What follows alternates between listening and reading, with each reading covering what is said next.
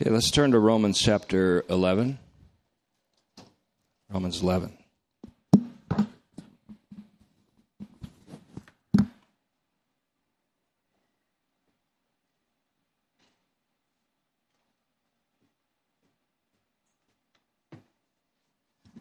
Drop my announcement.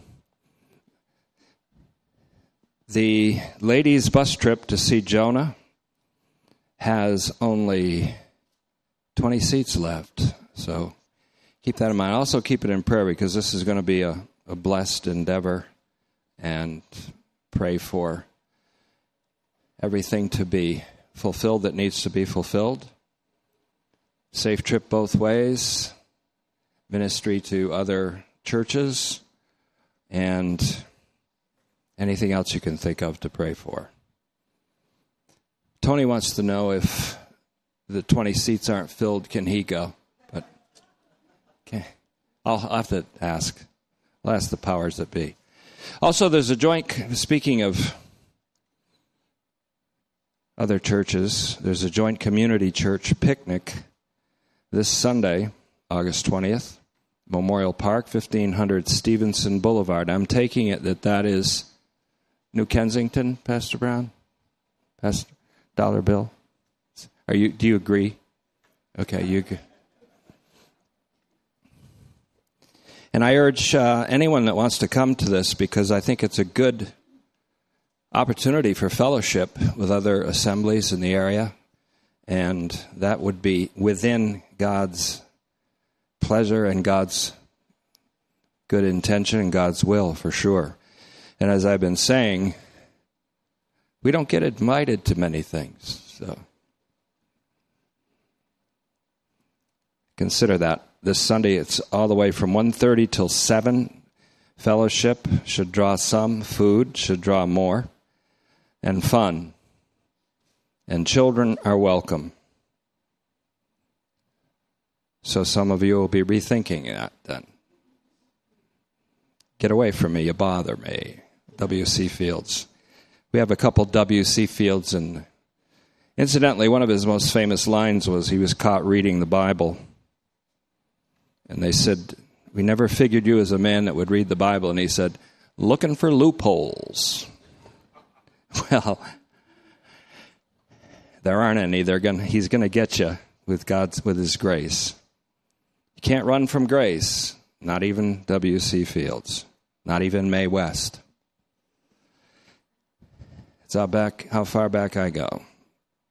Romans chapter 11 is our current focus. It's one of the chapters that has the most important value in terms of our study, which is in its 91st installment now, Better Call Paul, because it lends a lot of momentum and a whole new dimension to the vision of Jesus Christ in his universally saving and redeeming significance. And I think God is giving us a mouth and wisdom that none of our adversaries will be able to say anything against. You can say all you want against doctrines like universal salvation, but you cannot resist the universally saving significance of the man Christ Jesus and of the triune God. This is an irresistible truth because God is already set out and is in the midst of an irresistible invasion of grace into the human race and into all creation. Now, since I beat you up a little bit on Sunday, got you to hate the present age, I think we're ready for some new ground tonight, tomorrow night, and maybe Sunday. Sunday's something's already working on me about that day. Tonight, God has not rejected his people. A few moments of silent preparation.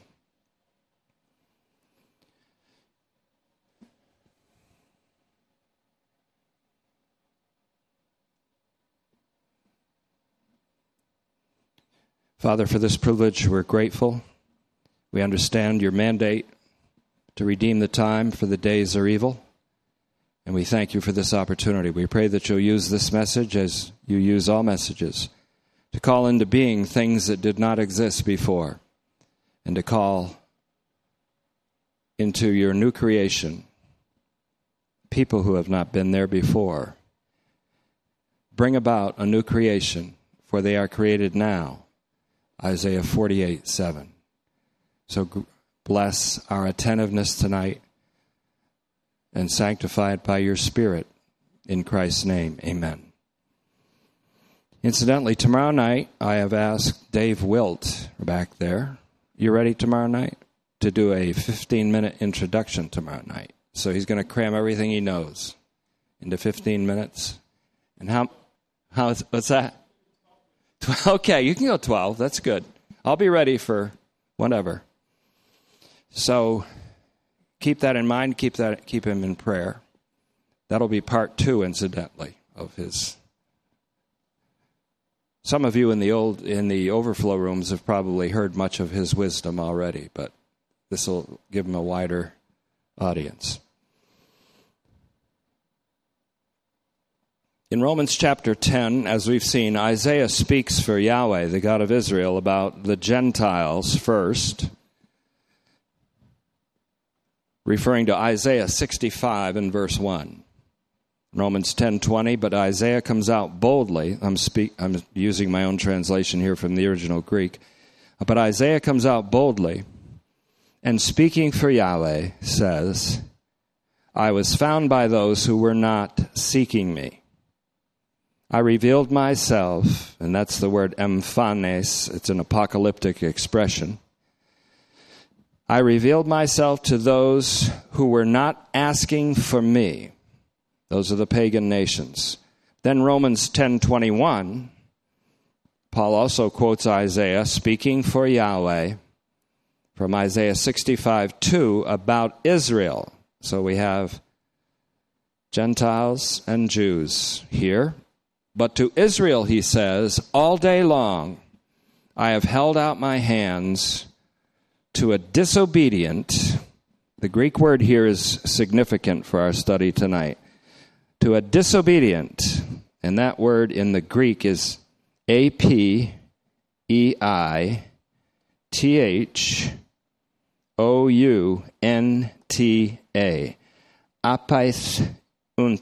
apaithunta. And it comes from the word not to believe, apaitho, not to believe, unbelieving, disbelieving. It also means disobedient, with the implication of infidelity and unfaithfulness. And so it cries out for some kind of vengeance, some kind of punishment on such a people. But that doesn't seem to be forthcoming. But to Israel, he says, all day long I've held out my hands to a disobedient, apaithunta, and defiant people. Now in Romans 10:21, and in the Septuagint translation, or the Greek translation of Isaiah 65:2, this word is used.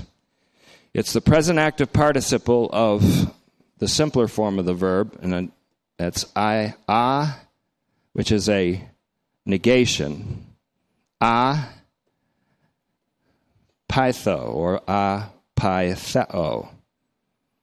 And in that verb, the participle acts as a descriptive adjective. So he's talking about disobedient and disbelieving, describing his people, with the implication of unfaithfulness. Now, this is a very crucial understanding to have, because especially given the entire purpose of God's mission through Paul, which is to bring about the obedience, not disobedience, but to bring about the obedience of faith or faithfulness in Romans 1:5. His apostolic mission, the grace that he received, which was his apostleship, was toward bringing about the obedience of faith, which can also be translated, as the CSB note does, the obedience that is faith, or it can be the faithful obedience, or it can be the faithfulness or the obedience that comes from faith. So Paul said, I received grace and apostleship to bring about obedience of faith. And I think we can see that as the obedience of faithfulness. The obedience of faithfulness, which is Christ's own obedience and fidelity in people, participated in by people, in all the nations. We could even say by all the nations. Obedience of faithfulness or participation in Messiah's faithfulness brought about in all the nations. It's also translated as among the nations. You can look that up for yourself, and we may take a glance at it later. Romans 1:5.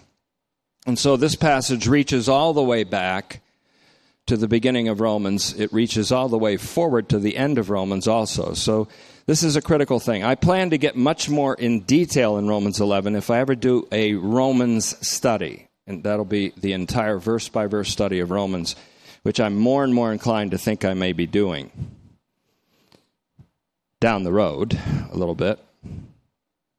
So indeed, Romans 1:5 and Romans 15, 14 to 18, the last verse in the body of the epistle is Romans 15:13, after Paul explicitly states that the Gentiles and the Jews universally will be singing the praises of God together as one people with one voice.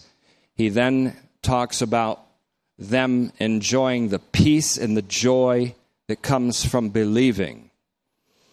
And then, after that, he says in verse 14, and I've translated this passage also, Romans 15, 14 through 18. He says, now, my siblings, I myself am convinced about you that you're full of beneficence, filled with knowledge, and able to admonish one another. In other words, they can encourage one another. They're filled with the will that others would experience God's love. They are filled with knowledge. They're filled with biblical knowledge. They're able to counsel, advise, build up, and encourage others. But Paul said, but you also need this epistle, in which I have spoken quite audaciously, somewhat boldly, with, we could say, bold font, written with bold font about certain things so that you won't forget them. This is pastoral exhortation. It's necessary. There's a big movement today that wants to eject the office of pastor-teacher, just like back then people hated Paul's office. And so he said, I'm convinced about you, that you're full of beneficence or goodness, generosity, filled with knowledge, and able to admonish one another. 15, nevertheless, I have written to you rather boldly on some points. One of those points is in Romans 11, not to be arrogant about your election as if it's an exclusive thing. Not to be arrogant about your election and therefore be elitist and boast against Israel, for example, who for the time being only and on a temporary scale has a hardness of heart. He will say later on in Romans 11, you may say, branches were broken off, Gentile Christians. You may say, branches were broken off that I might be included. And Paul then goes on to say, but how do you know whether God will graft those broken off branches back on, which is entirely his plan to save all of Israel? So with Paul's exhortation, I'm repeating the same exhortation. Beware of elitist arrogance. Beware of elective, exclusivist arrogance. And so Paul said, I wrote very boldly about this on some points by way of reminding you of them again. In other places he said, lest you forget. In Philippians 3:1, I repeat, and it's not grievous for me to repeat, because for you it's safe. For you it means stability. Same in Hebrews 13:22, the pastoral writer of that epistle closes by saying, permit or allow the word of exhortation. Within this passage, like Hebrews 6 and Hebrews 10, there was strong exhortation, strong warning, strong admonition. That Sunday morning's message fit into that kind of thinking, where people are reprimanded for loving the present evil age. And that's a problem. It's a strong problem. And you might not want to get the message, but it's available. You might want to get it in double speed to get it over with. But he said, I hope you'll allow the word of exhortation, the strong word of exhortation. It's not a pleasure for pastors to do that, incidentally. It's not a pleasure to do it. If it is a pleasure to do it, then you'd have to check your motives. 2 Peter 1:12-15, Peter also says, or the author of that epistle says, speaking for Peter, I will keep on repeating in order to remind you as long as I'm in this tent, this mortal body, so that after I shuck this tent, you'll be able to be remembering these things. You'll still hear the echo of my voice, as it were. So Paul then speaks of the grace that was given to him. Notice that in verse 15. Nevertheless, I've spoken to you rather boldly on some points by way of reminding you of them again. Through the grace that was given to me. This goes all the way back to 1:5. The grace that was given to Paul was his apostolic office and function, by which he led the charge, humanly speaking, of God's invasion of irresistible grace into the pagan nations. The grace that was given to me in verse 16 to be an accountable minister. A liturgos here means a minister, a public minister who has accountability and authority. He has not only authority, but he has accountability. Those who think they have authority but have no accountability also have a problem. Pastors have authority, apostles have authority, prophets have authority, but they have accountability equally to God and to the people to whom they preach and teach. It's an accountability. And so through the grace that was given to me to be an accountable minister of Christ Jesus to the nations, we could say Gentiles, we can say ethne, we can say heathen, which is an old worn-out term and not really relevant. We could say pagans, which is more closer to it, because the very fact that these people were pagans and graced out by God emphasizes God's irresistible grace. So in Romans 15:16, he goes on to say, the grace that was given to me to be an accountable minister of Christ Jesus to the nations, to serve as a priest of God's good news, the priest of the gospel, so that the offering of the Gentiles may be acceptable. The offering that he's presenting to God is the nations. Acceptable to God, sanctified by the Holy Spirit. Verse 17, therefore I have a reason to boast in Christ Jesus. He does not say, I have a reason to boast. He says, I have a reason to boast in Christ Jesus. This goes all the way back to Romans 3:27, where the teacher who opposes Paul and whom Paul opposes says, well, where is boasting then? In your gospel, there's no room for boasting. And there isn't. But there is room for boasting in Christ Jesus. He says, I have a reason to boast in Christ Jesus, in things that pertain to God. And then I love this verse. In fact, it's one that I think every one of us should cherish as servants of Christ. And we all serve Christ in some way. And we all have some charisma, some spiritual gift to do so. In verse 18, for I do not dare to speak of anything except that which Christ has accomplished through me. Except that which Christ has accomplished through me. By word and action, Paul means by his preaching, his teaching, his exhortation, and his action, which included miraculous things, as we know, to bring about what? The obedience of the Gentiles, ethnon, nations, the obedience which is a participation in the faithfulness of Jesus Christ among the nations. In Romans 1:5 it says, among all the nations, or in all the nations, or it can even be translated, by all the nations. There's kind of some room for interpretation in the little Greek preposition en, because there are at least 36 meanings to it, many of which are determined by the context.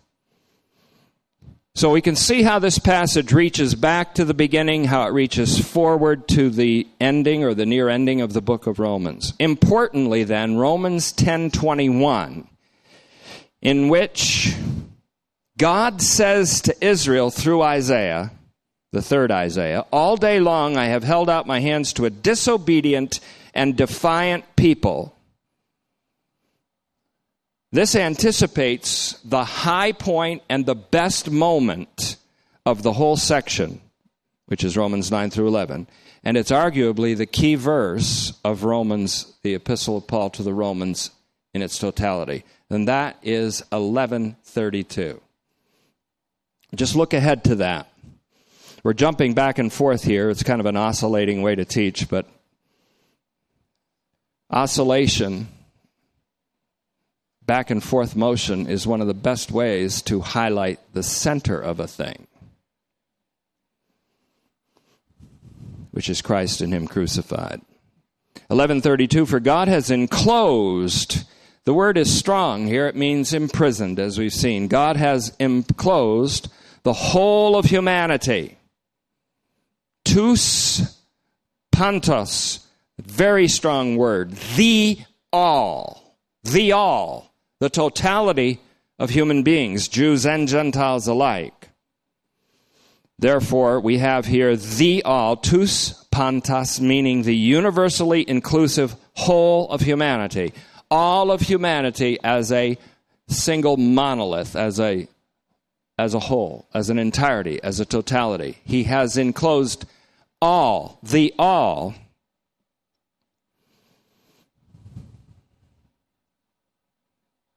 in the prison of their own disobedience. And he uses the same word he used right in Romans 10:21. All day long I've extended my hands to a disobedient people. But here he says, God has enclosed, imprisoned, closed up, shut up all humanity, Jews and Gentiles alike, in their own prison of disobedience. And oh, how many people would love to conclude from that, so that he may punish them all, so that he can drop his wrath on all of them. But here, and blessed be the God of our Lord Jesus Christ, it says, so that he may have mercy on them all. So that he might have mercy on them all. According to his mercy, he saves. To have mercy on someone is to save that person. So here we have the mathematics of Romans 11, in which he's talking about all, and we'll see this forming together. We'll see this coming together very artfully pretty soon within the next few messages. He talks about the fullness of the Gentiles entering or coming in. And we know the interpretation for that coming in is found in Revelation, of all places. Revelation 21:26, which speaks of the nations and their kings and all their glory entering in to the New Jerusalem, which is a metaphor for the entirety of the new creation. It's a metaphor for the Israel of God. When all of the nations, pleroma, that's the totality of Gentiles, comes in, then all of Israel, pas, that's Romans 11:25, pleroma, the totality of the Gentiles, plus pas, P-A-S, which is all Israel. So all Israel will be saved. all, the totality, without any exception, the totality of the nations enters the New Jerusalem, or salvation. And so, then all Israel will be saved. If you put pleroma plus pas together, you got biblical math. Pleroma plus pas, the totality of the Gentiles, plus all of Israel, equals all humanity, the entire human race, which goes back again to Romans 5:12-21. By the disobedience of the one man, Adam, all were constituted sinners and condemned. And by the obedience of the second Adam, Christ, all were justified and given life. All were rectified, set right, and given life.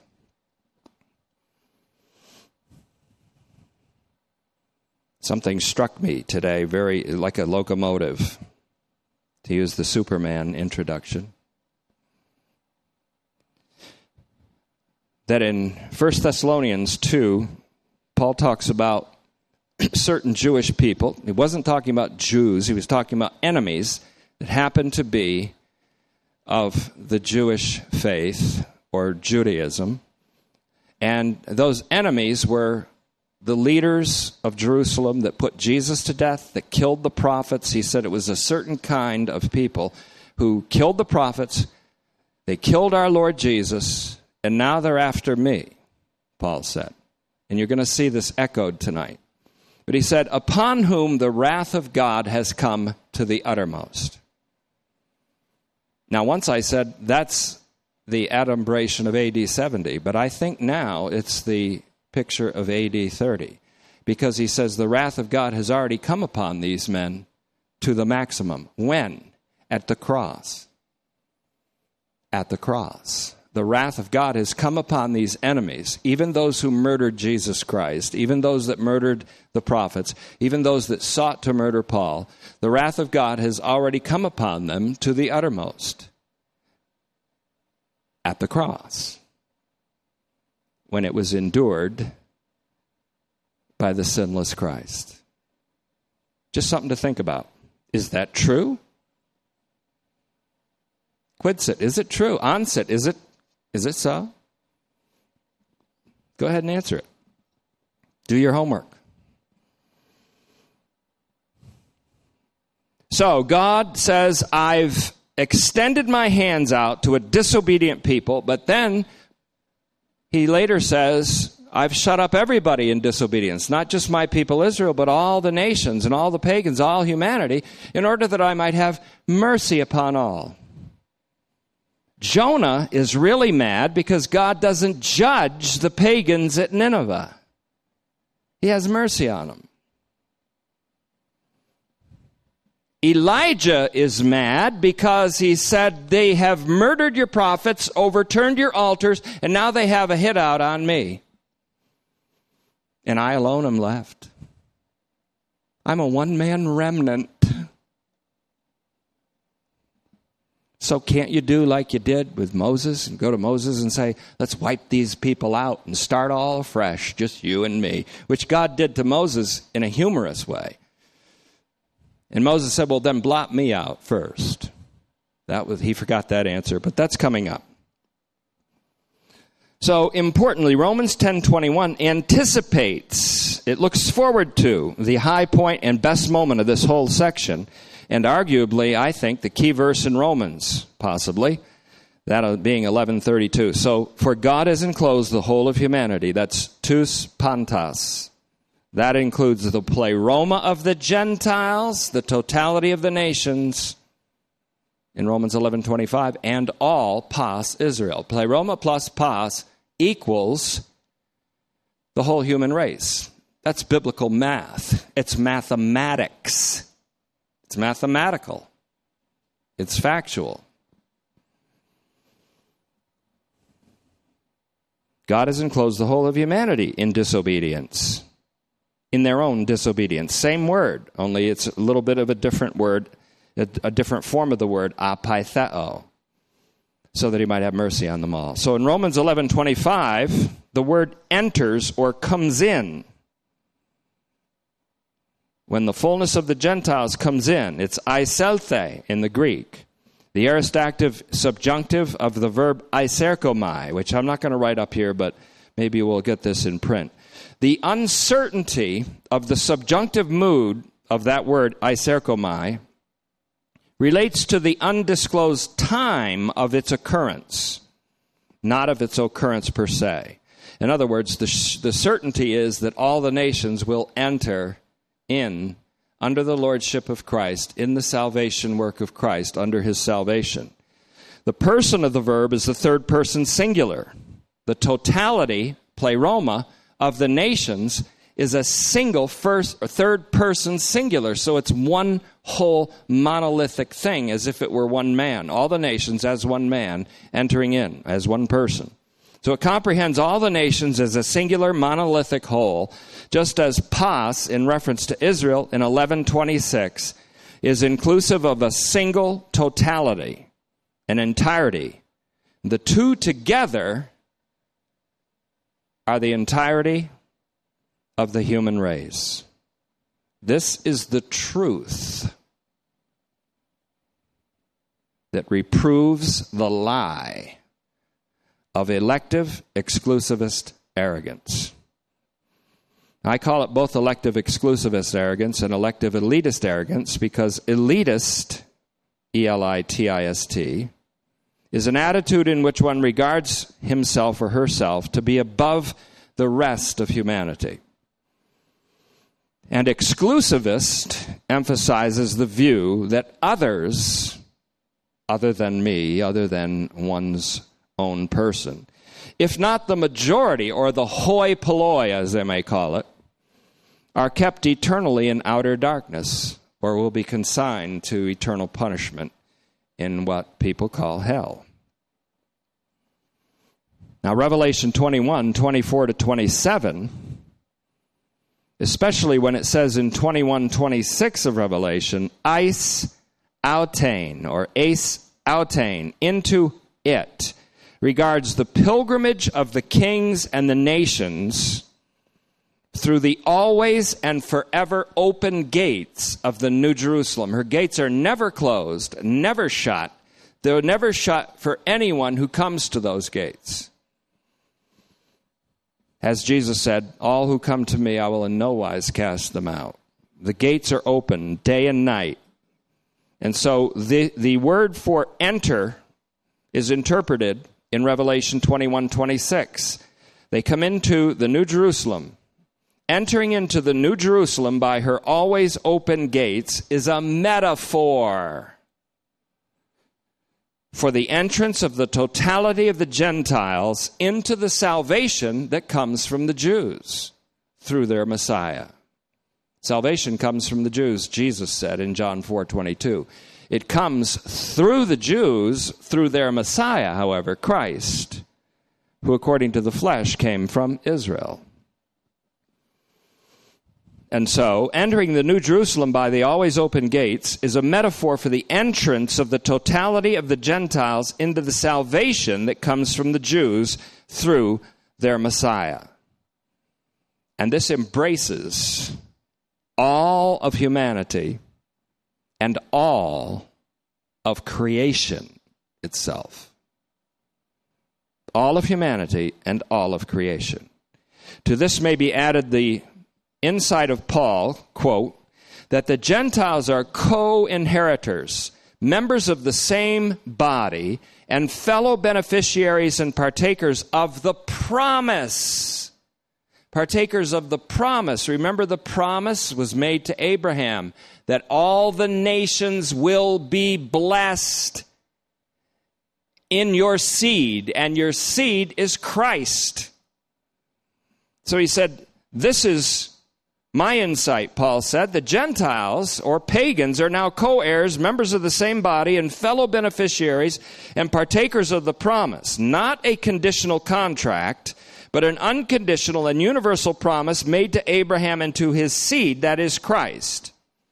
The promise in Christ Jesus through the gospel. They will have equal share in the inheritance with Israel through the gospel. The whole story is told in Ephesians 2, 12 through 3:6, but especially 3:6 is in reference here. So Paul said, when you exegete my scriptures, my epistles, you will come up to my insight.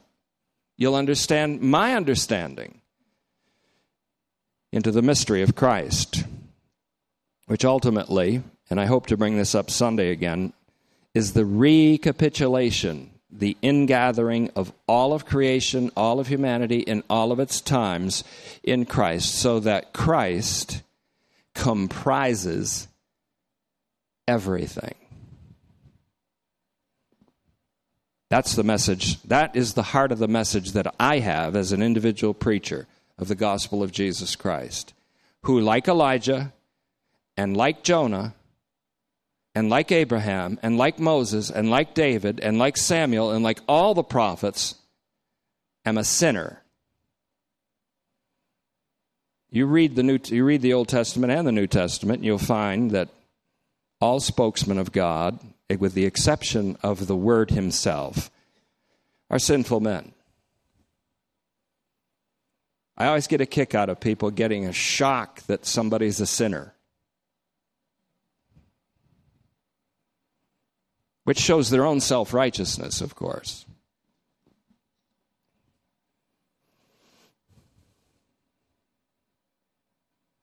I could make a lot of social comments right now, but I don't even think this audience is able to bear it, because it would challenge your love of the present evil age more than you want to be challenged right now. So I won't do it. And I'm not speaking to everybody. I'm just speaking to Pontus. Everybody. So in Romans 11:32, the noun apatheia is used. The same word, only in a different form. It's a noun, apatheia. It means unbelief, disbelief, disobedience, compared with the participle in Romans 10:21. The participle in Romans 10:21 acts as an adjective, and it means disobedient and disbelieving. So this is especially important because in Romans 1:4, again, going back to Romans 1:4c, where it says, Jesus Christ, through whom we have received grace and the office and conferred powers of apostle. That's my expanded translation. Through whom we have received grace and the office and conferred powers of apostle, to bring about the faithful obedience, that is, of Jesus Christ in all the nations. So it's crucial that we recognize here that all of humanity is imprisoned by God in their own disobedience and disbelief. In fact, if anyone is made obedient, it's only by a participation in Christ's obedience. And if anyone believes even, it's because the faith has been elicited by the power of the Spirit through the gospel.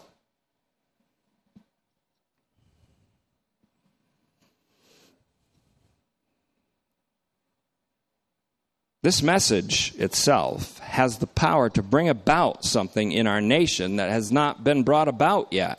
It's called a renewal, a revival of the Word of God. And revival doesn't mean jumping jacks in the aisles and the overuse of tambourines.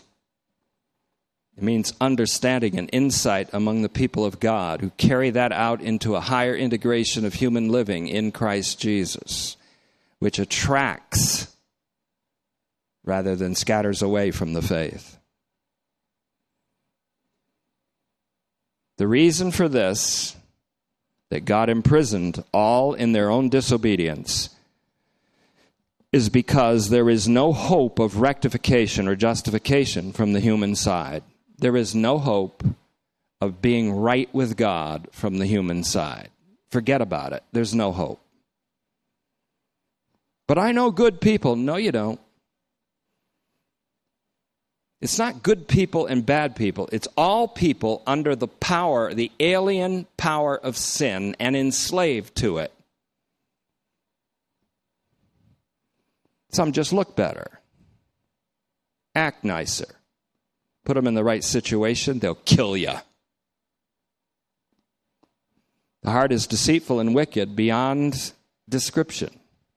That's the heart of all humanity. Without the redemptive work of Christ, without the grace of God that's irresistible.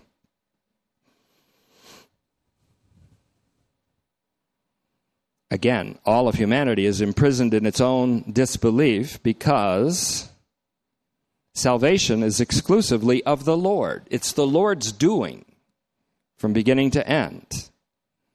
And I like what the psalmist said in Psalm 118:23, and it's marvelous in our eyes. Once your eyes are opened, the salvation of the Lord is marvelous, not least because it includes everything. It includes everybody. It's an insight that you can't browbeat people into accepting. It's just not going to happen that way. It's an insight and an illumination, and that's why I pray that the eyes of our hearts will be enlightened, that we might see this insight and to see the vision of our Lord Jesus Christ in his universally saving significance.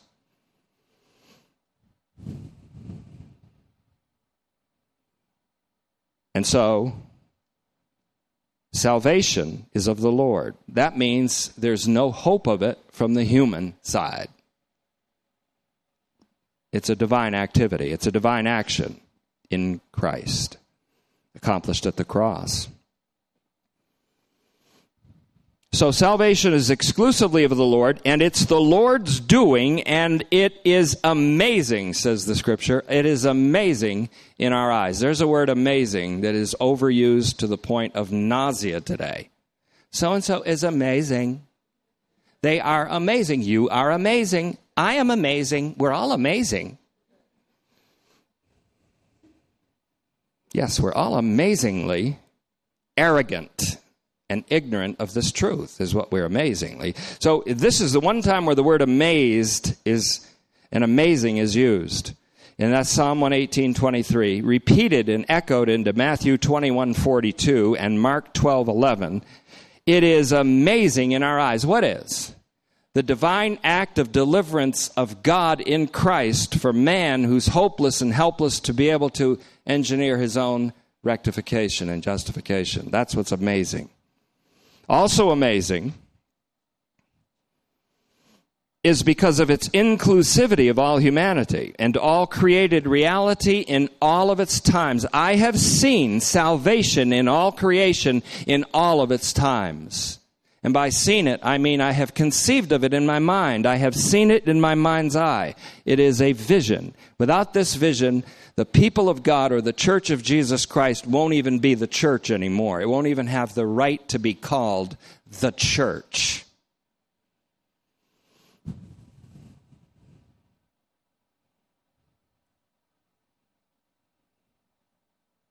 No pastor has the right to tell a president that the president has the right to kill a leader or to bomb a people. That's not. That's a sign of apostasy in churches and a sign of apostasy among the clergy.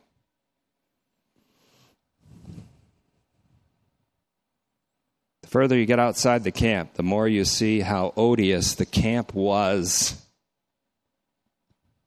The campfire there even stinks.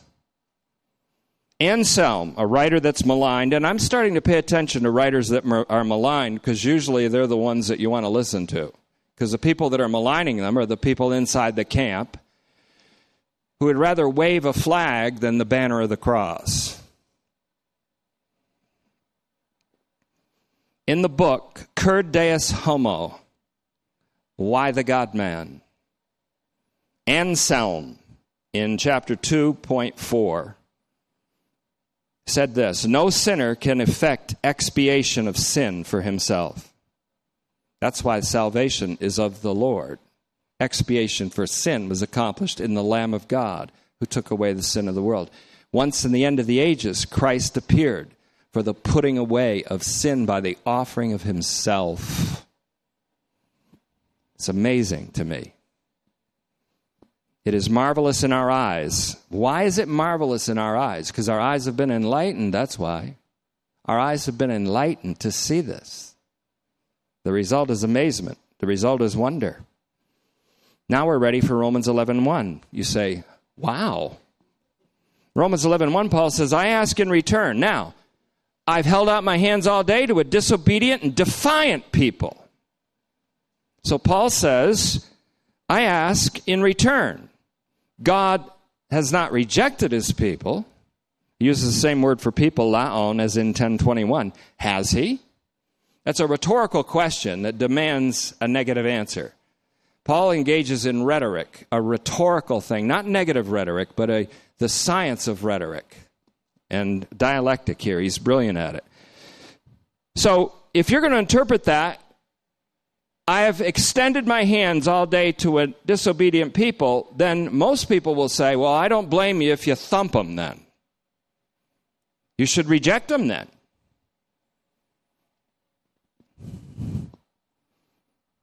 So God has not rejected his people, has he? To which I also reply, most certainly not. The strongest negation there is in the Scripture is meganoito, and Paul uses it right here. And he's judicious with his use of it. He only says it 13 times in all of his epistles. But when he says it, he means hell no. Most certainly not.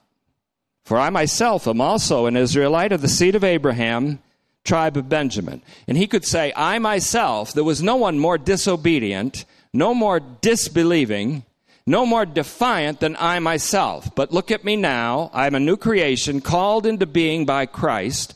In Christ Jesus, I don't live myself, but Christ lives in me. The life that I now live, I live by the faithfulness of the Son of God. I'm an Israelite. If he'll do that for me, he probably is going to do it for everybody who is Israel. And he's made me an Israelite, the carrier of the message to the pagans, who oddly enough, eschatologically, are all going to come in first, and then all Israel will be saved. The last will be first. The first, Israel, will be last. The last, the Gentiles, will be first in. Those that didn't work all day, all through history, they didn't work in the fields all day. They came at the last hour, got the same wages. Go figure. I got no problem with that because I have no problem with the generosity of God's grace toward all human beings. If you got a problem with that, that's where your problem is, with God's generosity and beneficence toward all human beings. Well, some deserve damnation, damn it. Well, of course that's what you think, because you love this present evil age, and you're more like Demas than Paul, who called this an evil age, and Demas fell in love with the present age.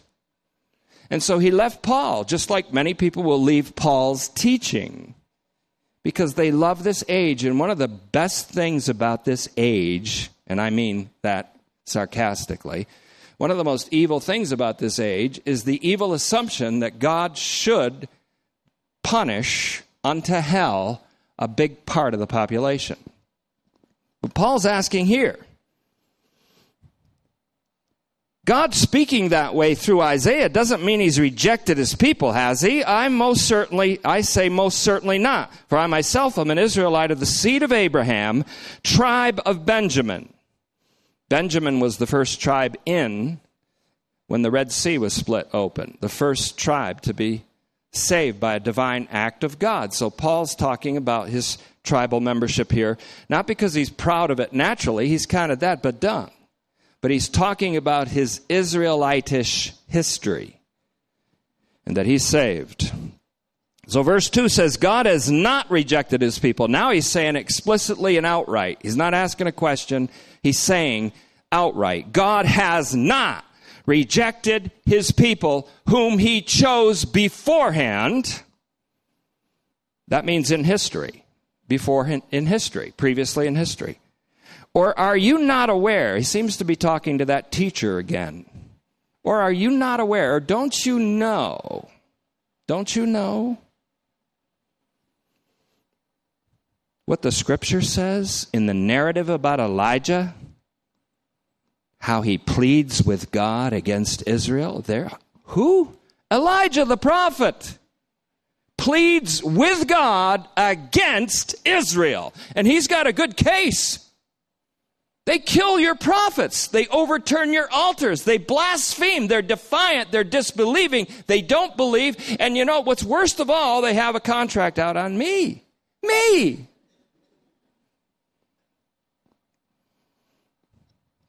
Jezebel is chasing me down. So it's worth noting that a prophet of God pled with God against Israel.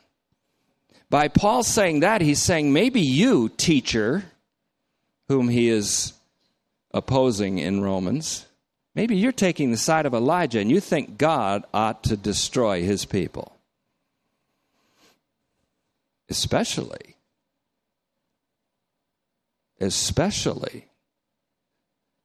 because they murdered your son. Good case. It's a good case, but you don't know God.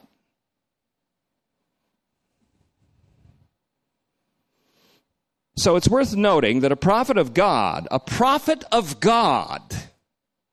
pled with God against Israel, even as another prophet of God, Jonah, pled against the pagan residents of Nineveh after God spared him. In both cases, God answered with mercy.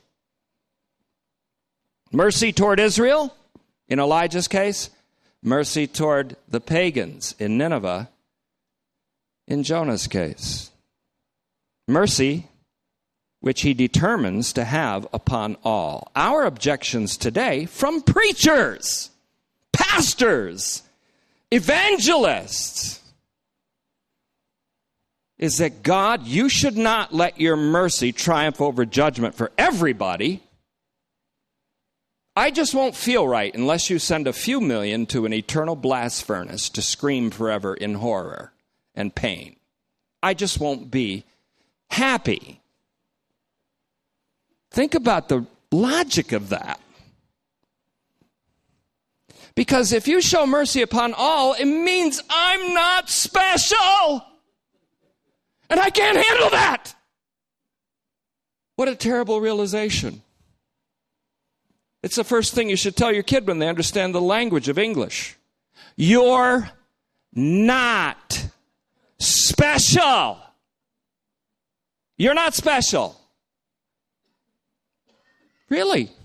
You tell them that from the beginning, they won't be shocked to find it out in the 4th grade when a peer says, you're not special. If they learn right, they go and somebody says, you're not special, and they say, I know. But I'm a candidate for the grace of God. And so, of course, there is, on the other hand, obviously God considers each person special. But you're not so special that you can say, no, Mommy, I'm going across the street, even though those cars are traveling at a clip of about 60 miles an hour. I'm too important to obey you. I'm important. The parent should say, you're not so important as to defy my order. Because if they're old enough to handle this, if you cross the street now, you'll be splattered all over the sidewalk or all over the asphalt. I'm doing all that. I'm going to an extreme to make a point. And that's what Elijah had to learn this. In both cases, God answered with mercy toward people. First toward Israel, in Elijah's case, then toward Nineveh, which represents all the nations, in Jonah's case. Elijah's case and Jonah's case adds up to the Jews and Gentiles getting mercy, and Jews and Gentiles equals everybody. So listen, God's spokesmen or spokeswomen, or those who claim to speak for God, have a grievance with God's universal mercy. It doesn't mean they're not God's spokesmen. These guys were God's spokesmen. It doesn't mean we despise them and say they're heretics and apostates and we should never fellowship with them. These are men of God. These are prophets who speak for God, who objected to his mercy. It's natural. In fact, we could say it's Adamic. It's the Adamic ontology that still works. If you read the Bible, you would know that it should be rated at least R, maybe MA, because it catalogs the failures of people, most of whom were people of God. Egregious failures.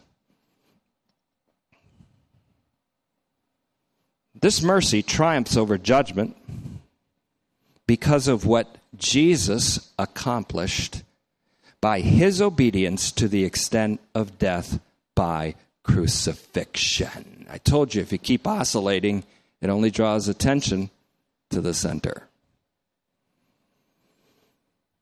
So Romans 11:3, for those of you that wanted a Romans 11 study, here we have it. Lord, they have murdered your prophets. This is the lament of Elijah on the run. Remember, under the juniper tree, he said, kill me. Take me home. I said that once to God. I said, kill me. And he said, I already have. Like Clint Eastwood said to the hippie filmmaker, I'm thinking about making my own Deadpool and putting you on it. Well, God has the Deadpool. He put us all on it. In Adam, all die. But in Christ, all will be made alive. So if you want to say that, take me home, Lord, kill me. He'll say, I already did. You're crucified with Christ. Now start living.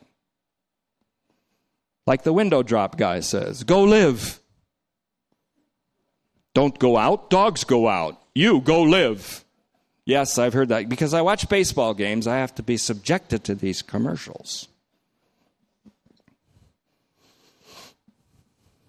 And they played already today and lost. They have murdered your prophets. Hey, come on. You can't have mercy on this people. They killed. They murdered. They didn't just murder. They murdered your prophets. They killed them. They've torn down your altars, God, your sacred altars. They tore them down. How dare you have mercy on them? And I love this one. This is the epitome of elitist, exclusivist, elective, remnant thinking. I myself alone, monos, alone.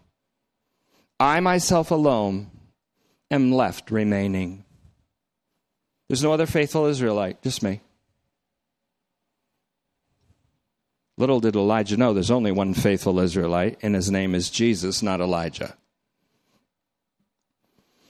It's as if Elijah is saying, I'm a one-man remnant, pivot, you might call it. I'm a one-man pivot. Like Moses, to whom you suggested, let's destroy all these people and start again with just you and me. God didn't say that because he intended to destroy Israel. He said that because he knew Moses would say, blot me out instead. And then he says, and they are seeking to kill me too. Paul echoes this whole thing in 1 Thessalonians 2:14-16 when he talks about those who are persecuting the Thessalonians. You guys are getting persecuted by your own countrymen, he said. But we've got something in common because the churches in Israel are being persecuted by their own countrymen who have both killed the prophets, he says, just like Elijah. They have killed the prophets. And they have killed our Lord Jesus. And now they're after me. It's like he echoes this whole thing. And so when he says, and upon them the wrath of God has come, what do you think he means? He means that the wrath of God has come upon them in Christ Jesus already. And they're also going to be recipients of the mercy of God. You don't know Paul until you know what he means right there. So, upon them the wrath of God has come to the maximum. And I would add this interpretive note. Yeah, at the cross. A preacher recently replies and says, that's not AD 70. You know what? He's right. It's not AD 70. It's AD 30.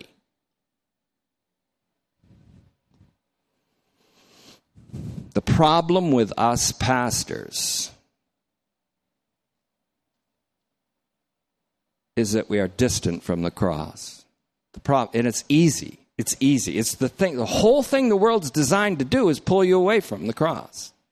The whole world is ordained for that, appointed to do that to you. That's why, for me at least, in my weakness, I have no recourse but to go to the Word. And go to the Word and do it again like 4 times I did today for the rough sanding, for the fine sanding. The fine sanding of this message wasn't finished until 6:10. And then I didn't go by that even. So in closing, Paul is echoing something that were said by other prophets. Samuel was one prophet whom you don't see making a mistake, really.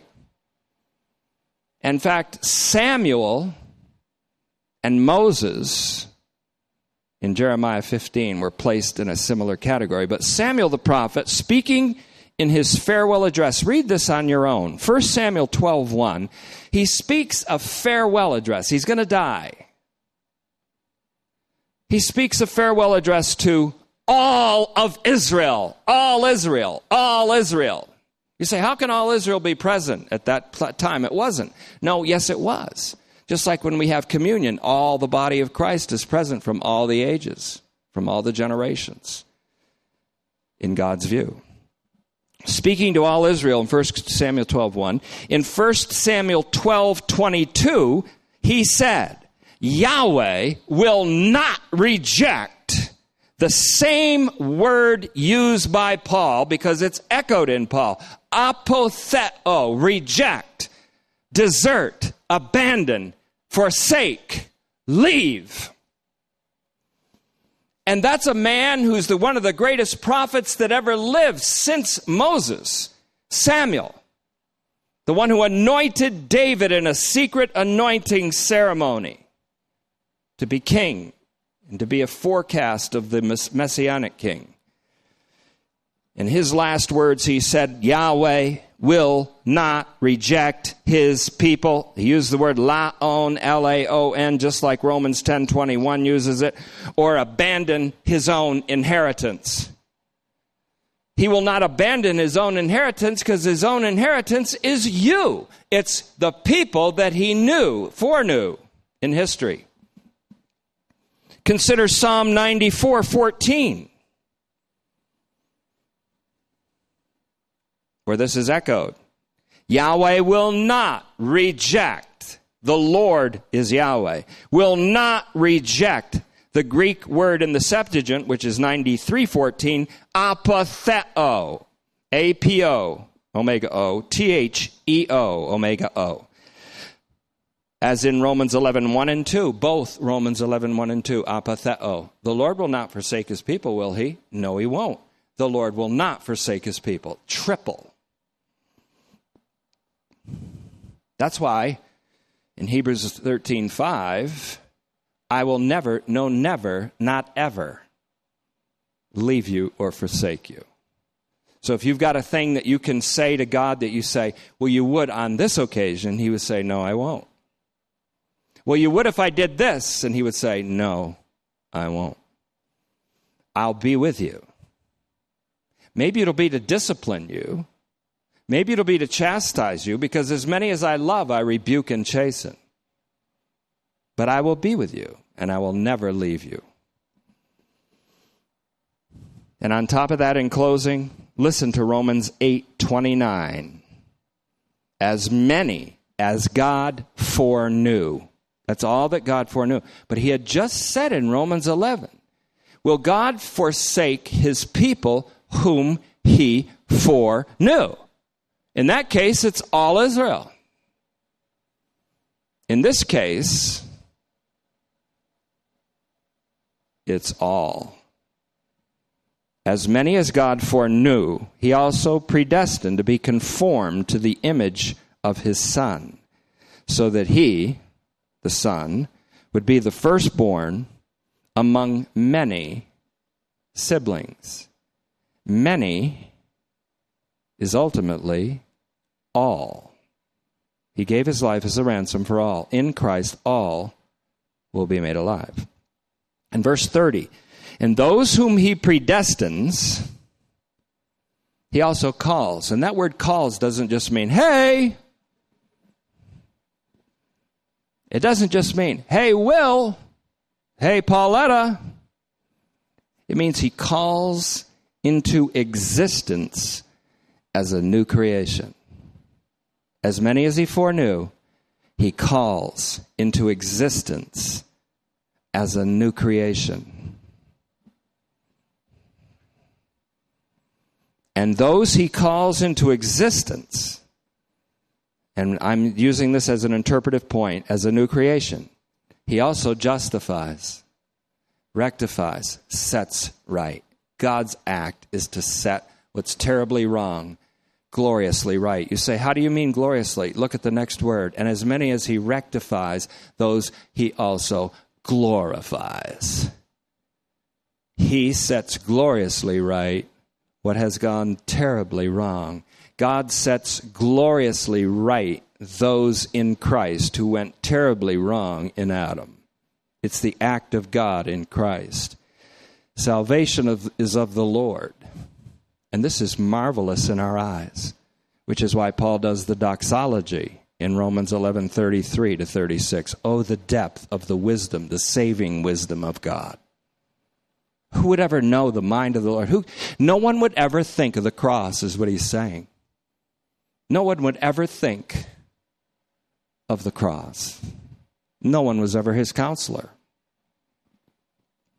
And observe that in 1 Peter 1:1 and 2, Peter equates those who are foreknown with the elect.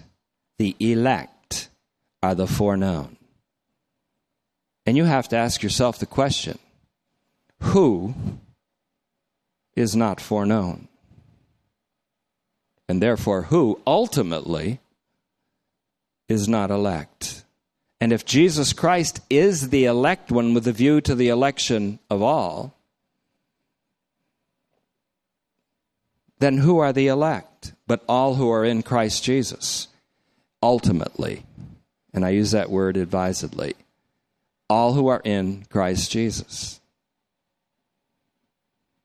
are the elect. And who are all who are in Christ Jesus? All. For in Adam, all the human race dies. In Christ, all the human race will be made alive. Not alive to go into hell, like Augustine suggested. Made alive with Christ's own life, which is by its very definition a life that's already passed through every form of death and conquered it. Father, use this message to call forth your new creation, to make things now that were not created before, to create situations in individuals' lives in this place that have not existed before. For that's what messages do. They create situations which were not in people's lives before.